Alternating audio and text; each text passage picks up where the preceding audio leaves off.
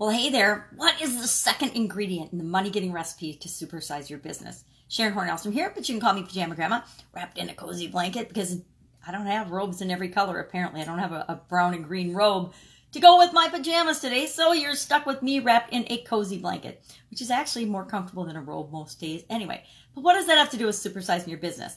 Nothing, except it's how I supersize my business.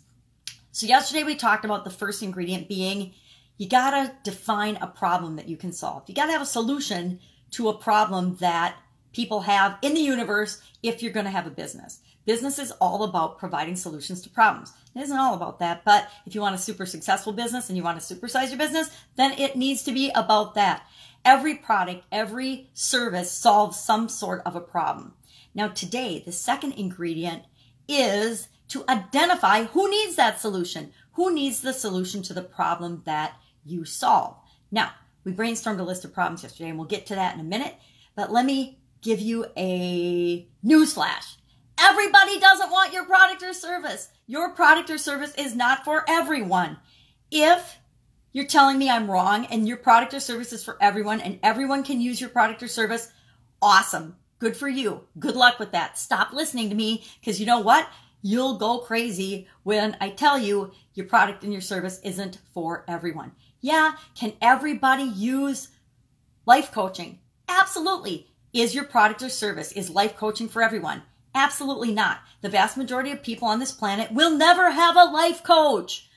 When I think about my rude awakening and my massive epiphany and realization that everybody didn't like Italian food happened in the frozen food department of a grocery store. I believe it was a Byerly's store. It was probably St. Paul, and I was doing a store demo, an in-store demo for my Italian food manufacturing business. We handmade Italian food, and I was, in not so nice a way, told by several people that first day that they were on low-carb diets and they would not eat a ravioli or try a ravioli if it was the last food on earth. People are not always super kind about your product or service because it's not for them.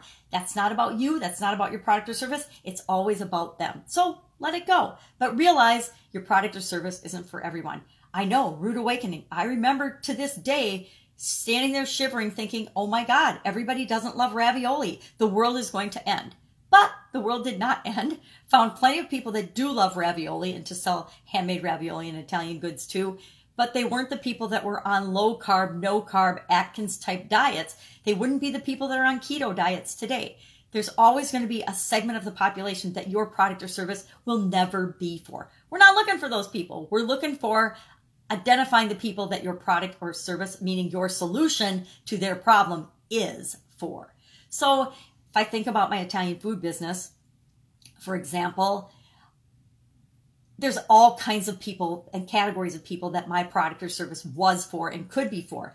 It could be for a single working mom who's coming home from work and wants a quick and easy dinner to make. Because if I answer the problem that I solve is what's for dinner, then a working single mom, that would be a product that would be appealing to her. It would also be appealing to the trophy wife who is making dinner to entertain her husband's associates or to impress her friends or making a holiday dinner.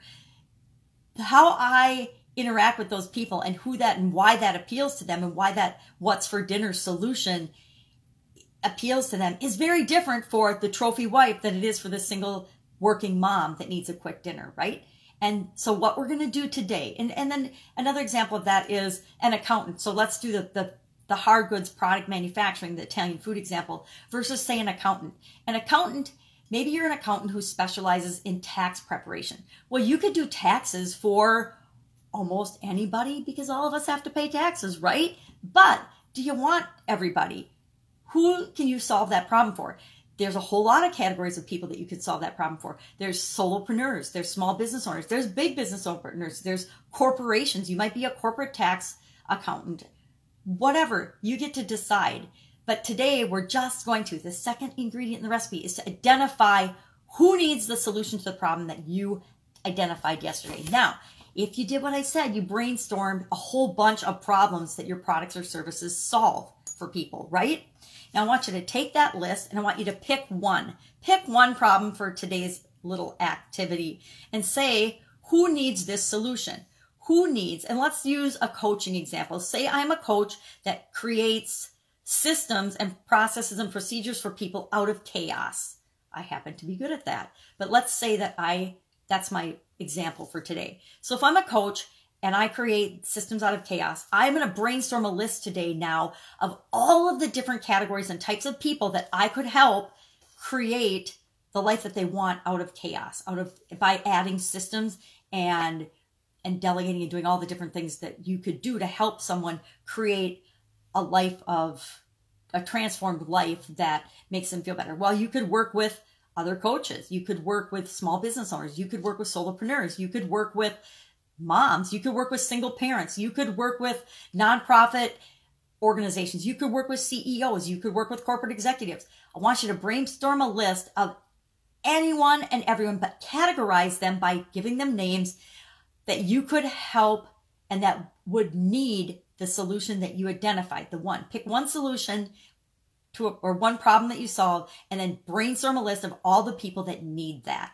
That is today's challenge. Then I want you to pick the top three categories. So for example, I need my magnifying glass.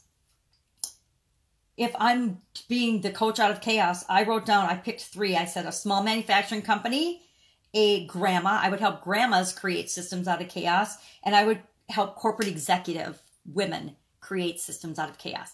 And tomorrow we'll probably talk about why I selected those three and why I asked you to select three. So go out, define the problem, pick the problem, identify anybody and everybody by category who needs that solution, and then pick your top three.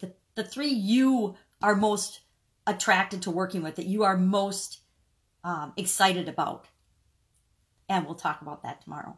Have a fantastic day when we talk about, of course, the third ingredient in the recipe for money getting, because money getting helps us to supersize our business. Resource getting helps us to supersize our business. So you can put resource instead of money, whatever it is you need to grow and create the business of your dreams. That's what we're talking about with this recipe.